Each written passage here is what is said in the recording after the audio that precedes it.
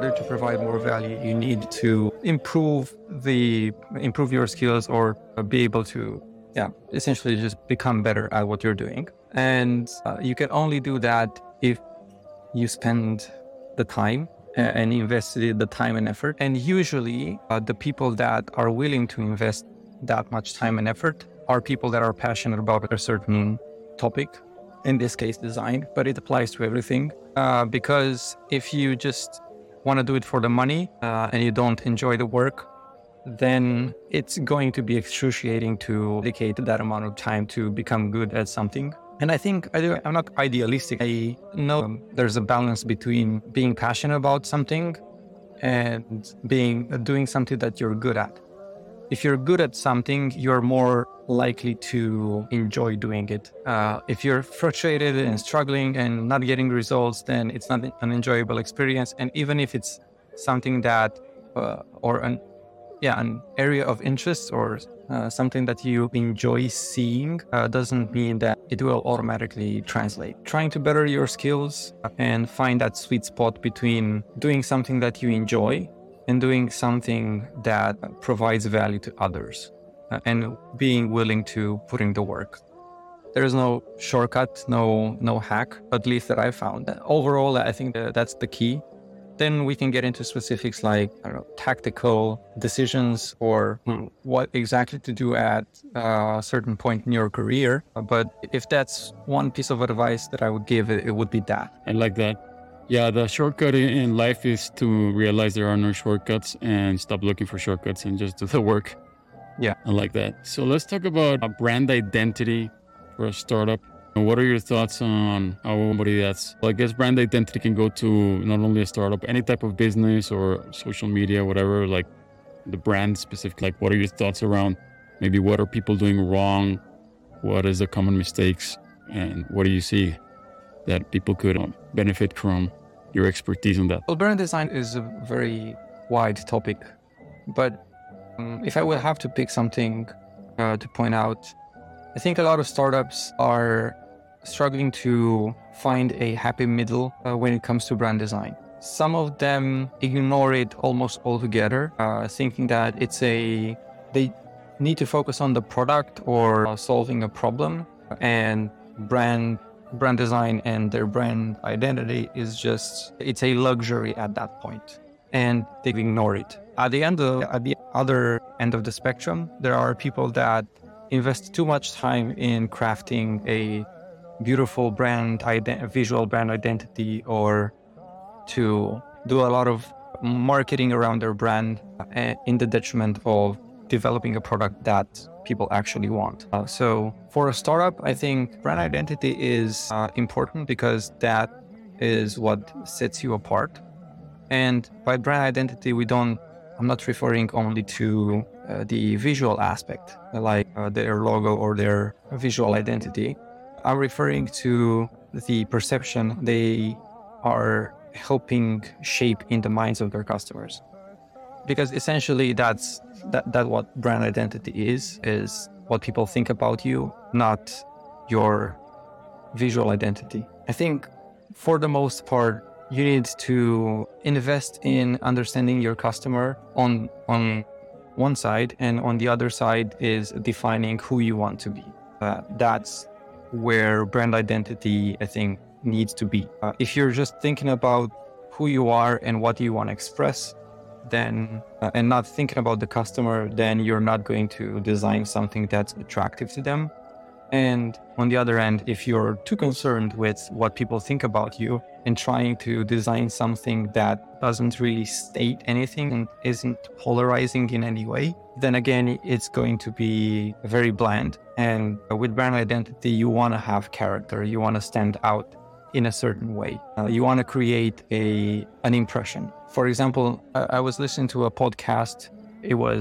I'm blanking on the name at the moment, but it was this marketing pundit that was giving the example of a hotel. A lot of hotels are somewhat branded visually. They have a logo, they have a website, but they don't really have a brand identity, because you don't have any expectations on what how your experience with that hotel is going to be before you book the hotel.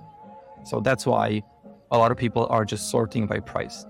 Whenever you're looking for a hotel, you set some minimum criteria. Do you want what type of room do you want, the dates and so on. Then you sort by price, and then you try to find the lowest price for the quality you want. But if you would have a hotel that is designed, built, and run by Apple or by Nike, then you already can imagine what that hotel will look like, how it will run, what types of features or amenities it will have, and so on. And you imagine most importantly, the standard of quality across the board, right? Standard of quality. And in the case of Apple, for example, you would imagine a very high-tech place, right? Where everything is very user-friendly, very easy to use, and so on. Filled with Apple devices, of course. But the overall experience would be high-tech, would be automated for the most part, and so on. Well-organized, clean, intuitive, elegant, and so on. yeah. If, on the other hand, if you're checking in at a Nike-run hotel, you expect that to be much more energetic, focused on the sports, having an amazing gym, maybe having a community of people there that are all into working out and so on. You will have a healthier breakfast filled with, with nutritious food that's tailored to your macronutrients or whatever. So you can imagine what you would experience there. You already have some sort of expectation. That's what branding is. So that's what we create, the expectation visually, but also with the quality of whatever service or product the person gets used to we delivering. Right? Sure. So it gets part of the branding comes from the actual product and service experience. Exactly. So a lot of people are, especially designers, focused on the visual aspect of a brand, but everyone is branding the company, from the CEO all the way to people doing customer support. They're influencing the people's perception of the brand. So they're essentially doing branding. That's why they receive a lot of training into how to talk to people, how to solve issues, how to, deal with tense situations and so on, because the customer's experience reflects on the brand, on their reputation.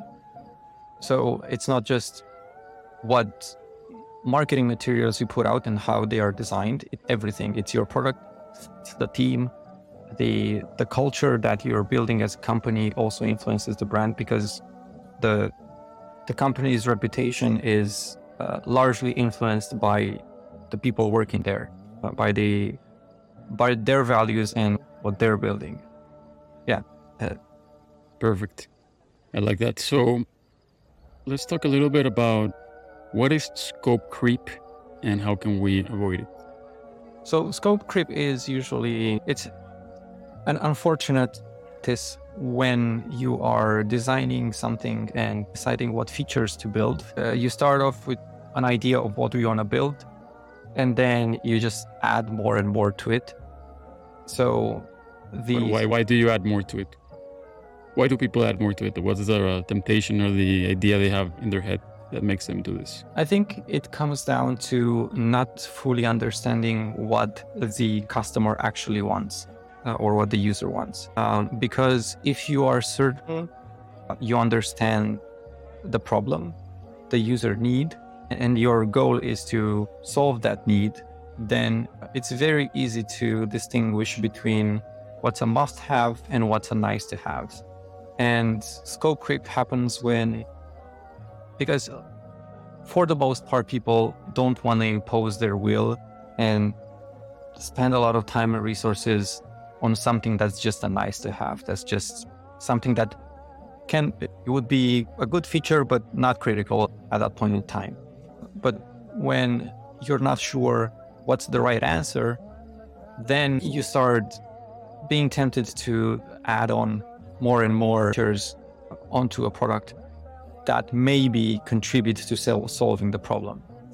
I think that's the simplest definition of scope creep. But why is it called scope creep? Like, can you explain the Why the word scope creep? So you're referring to the scope of a project, what exactly that project is about, and creep because more and more ideas creep in and start expanding the scope of a project. So it's like moving the goalpost all the time or widening them and so on. That's what I think that's the simplest way to explain it. So people sometimes think that more is better, more feature, and Yeah, and it's very difficult for, I think, humans in almost every aspect of life to reduce, simplify. That was why Apple, the Steve Jobs era was so amazing. Everything, nothing, many buttons, confusing people, too many things that don't even work well because there's so many that they're not focused on making something really good. exactly. And people have good intentions when they're doing it. They want to solve the problem, but they're not fully understanding what the user needs. And it's not easy. I'm not blaming people. I know how hard it is to figure out what exactly the right solution is because it takes a lot of effort to do the research. And it's both a science and an art form in a sense because people will try to explain what their problems are and what they think the ideal solution is. But people are not experts in solutions, they're experts in their problem. You can interview them and do user research through different methods to try to understand the problem. But even there, it's not so easy to identify because this is, again, a wide topic, but people have a hard time expressing exactly what their problem is. Sometimes they give you the answer that they think you want to hear, and so on. So it's definitely not easy to identify the problem and what the solution needs to be. But in order to avoid scope creep and wasting resources, it's something that you need to do. Got it. So let's talk about design. I like design. I'm not a designer. I didn't study it, but I've always liked design, and I've always had a feeling for what's good design, bad design. And I see a lot of bad design.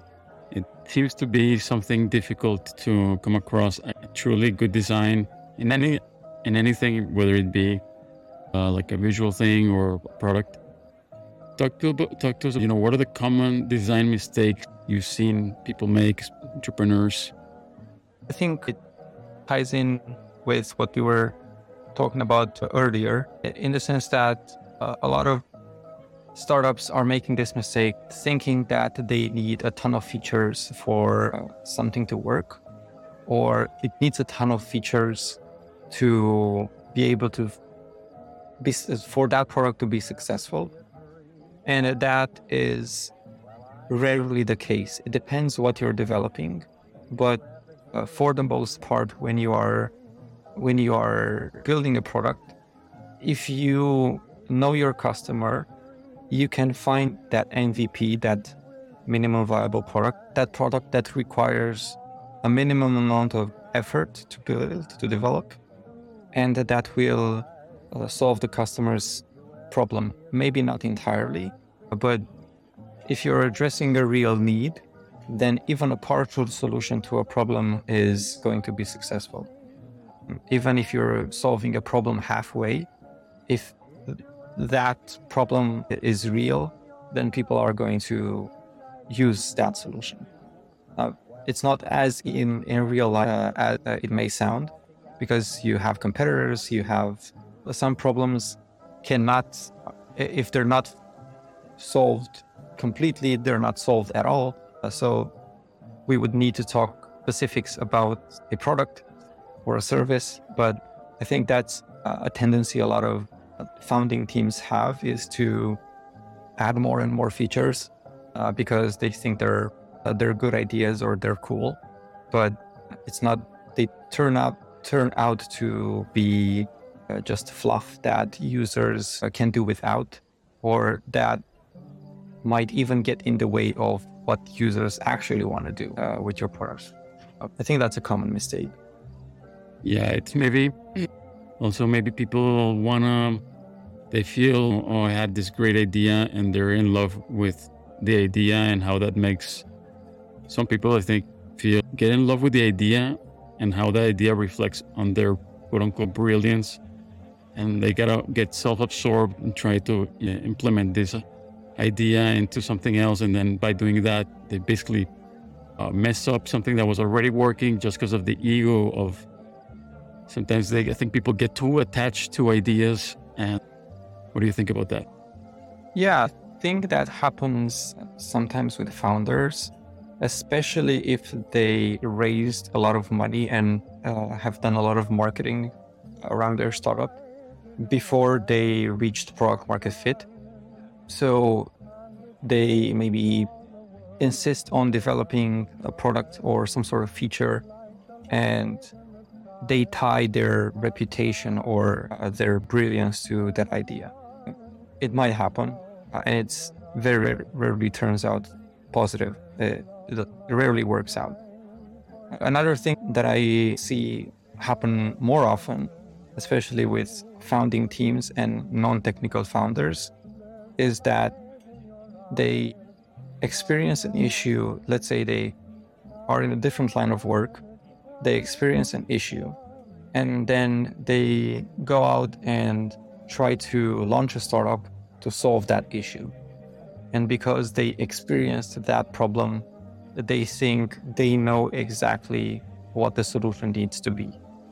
Because they felt it, and they know the pain, and they think they know exactly what the solution needs to be.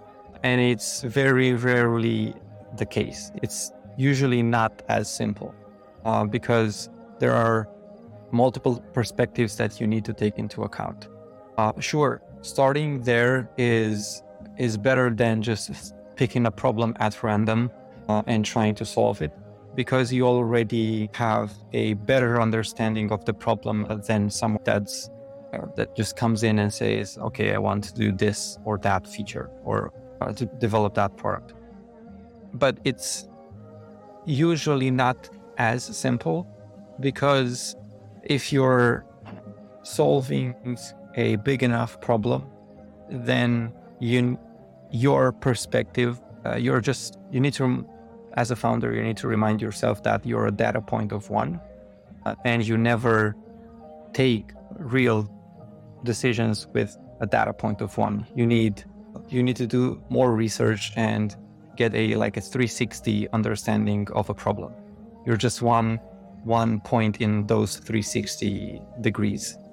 So doing research and talking to other people that have the same problem, you can then get a better picture of what you need to build. But it's very enticing, it's very tempting to believe that you just need to hire a development team to materialize that idea that you have in your head. And it's usually not that simple. So we basically overestimate our own brilliance, and then we underestimate the complexity of any situation. We think like the model that we made in our mind, that's how it's going to play out in real life. And then when it's actually implemented, we realize that it was so much more complex. I didn't realize all these different things could have happened, and actually the whole thing could have been done this other way. And so it's basically like a humbleness and awareness of our own limitations, no matter how brilliant you are. Mm-hmm. Even Steve Jobs has like hundreds of people in his design teams and his products that was all constantly talking and giving him ideas and letting the best idea win and having that approach to it, right? Yeah, exactly.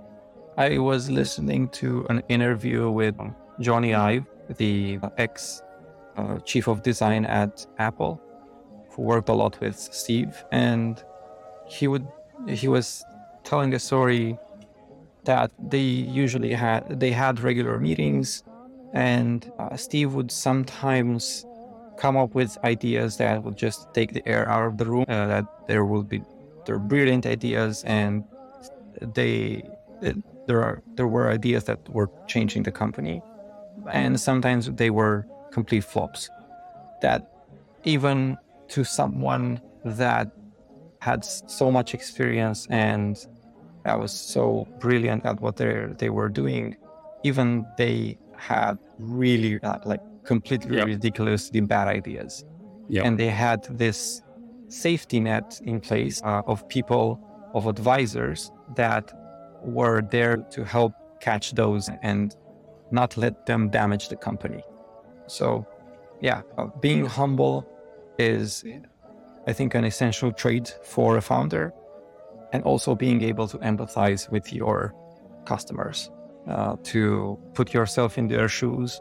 If you are, let's say, if you want to solve a problem for childcare, let's say, and you are a father and you have a wife and a couple of kids, you might imagine that your idea of how that problem can be solved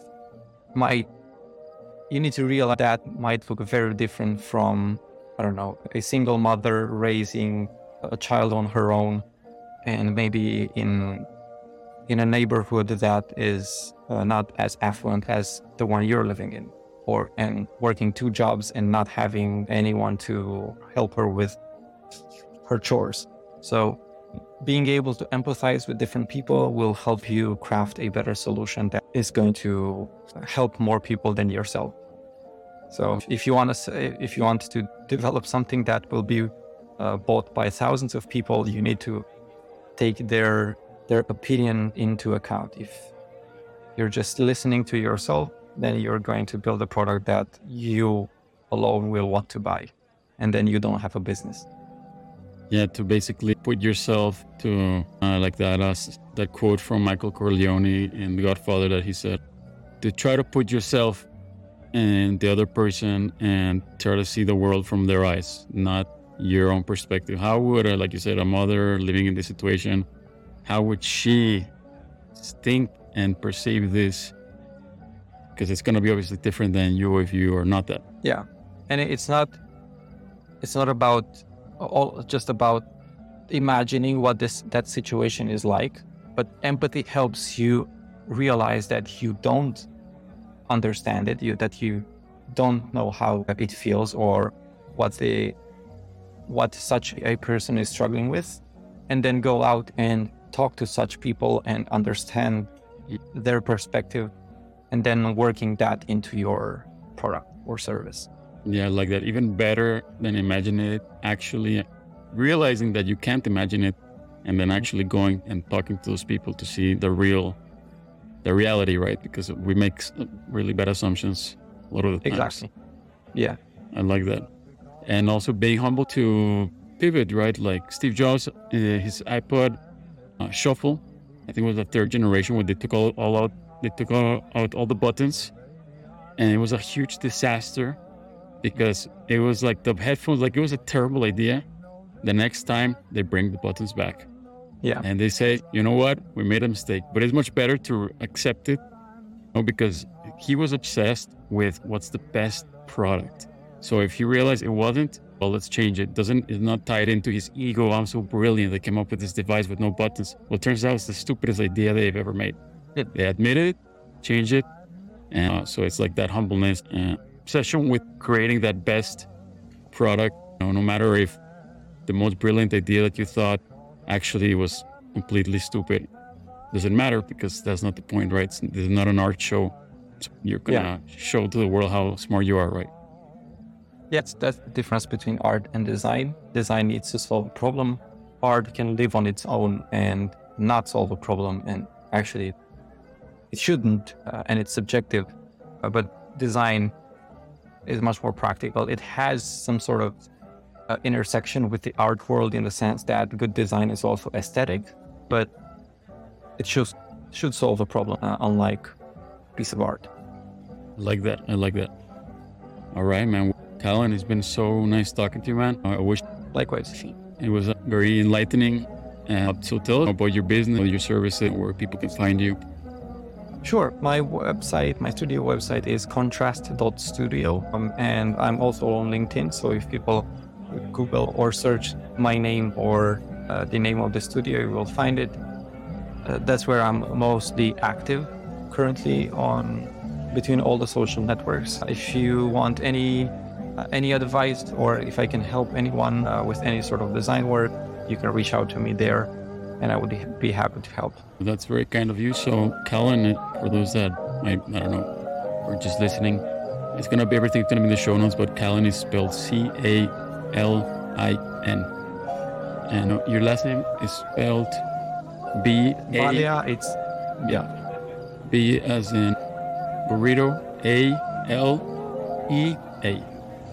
So yeah, put that in. But it's easier if you contrast.studio is easier to remember. You can just search that on LinkedIn or Google it, and you'll find it.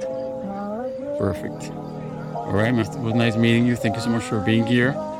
We'll keep in touch. Yeah, thank you. It was a pleasure.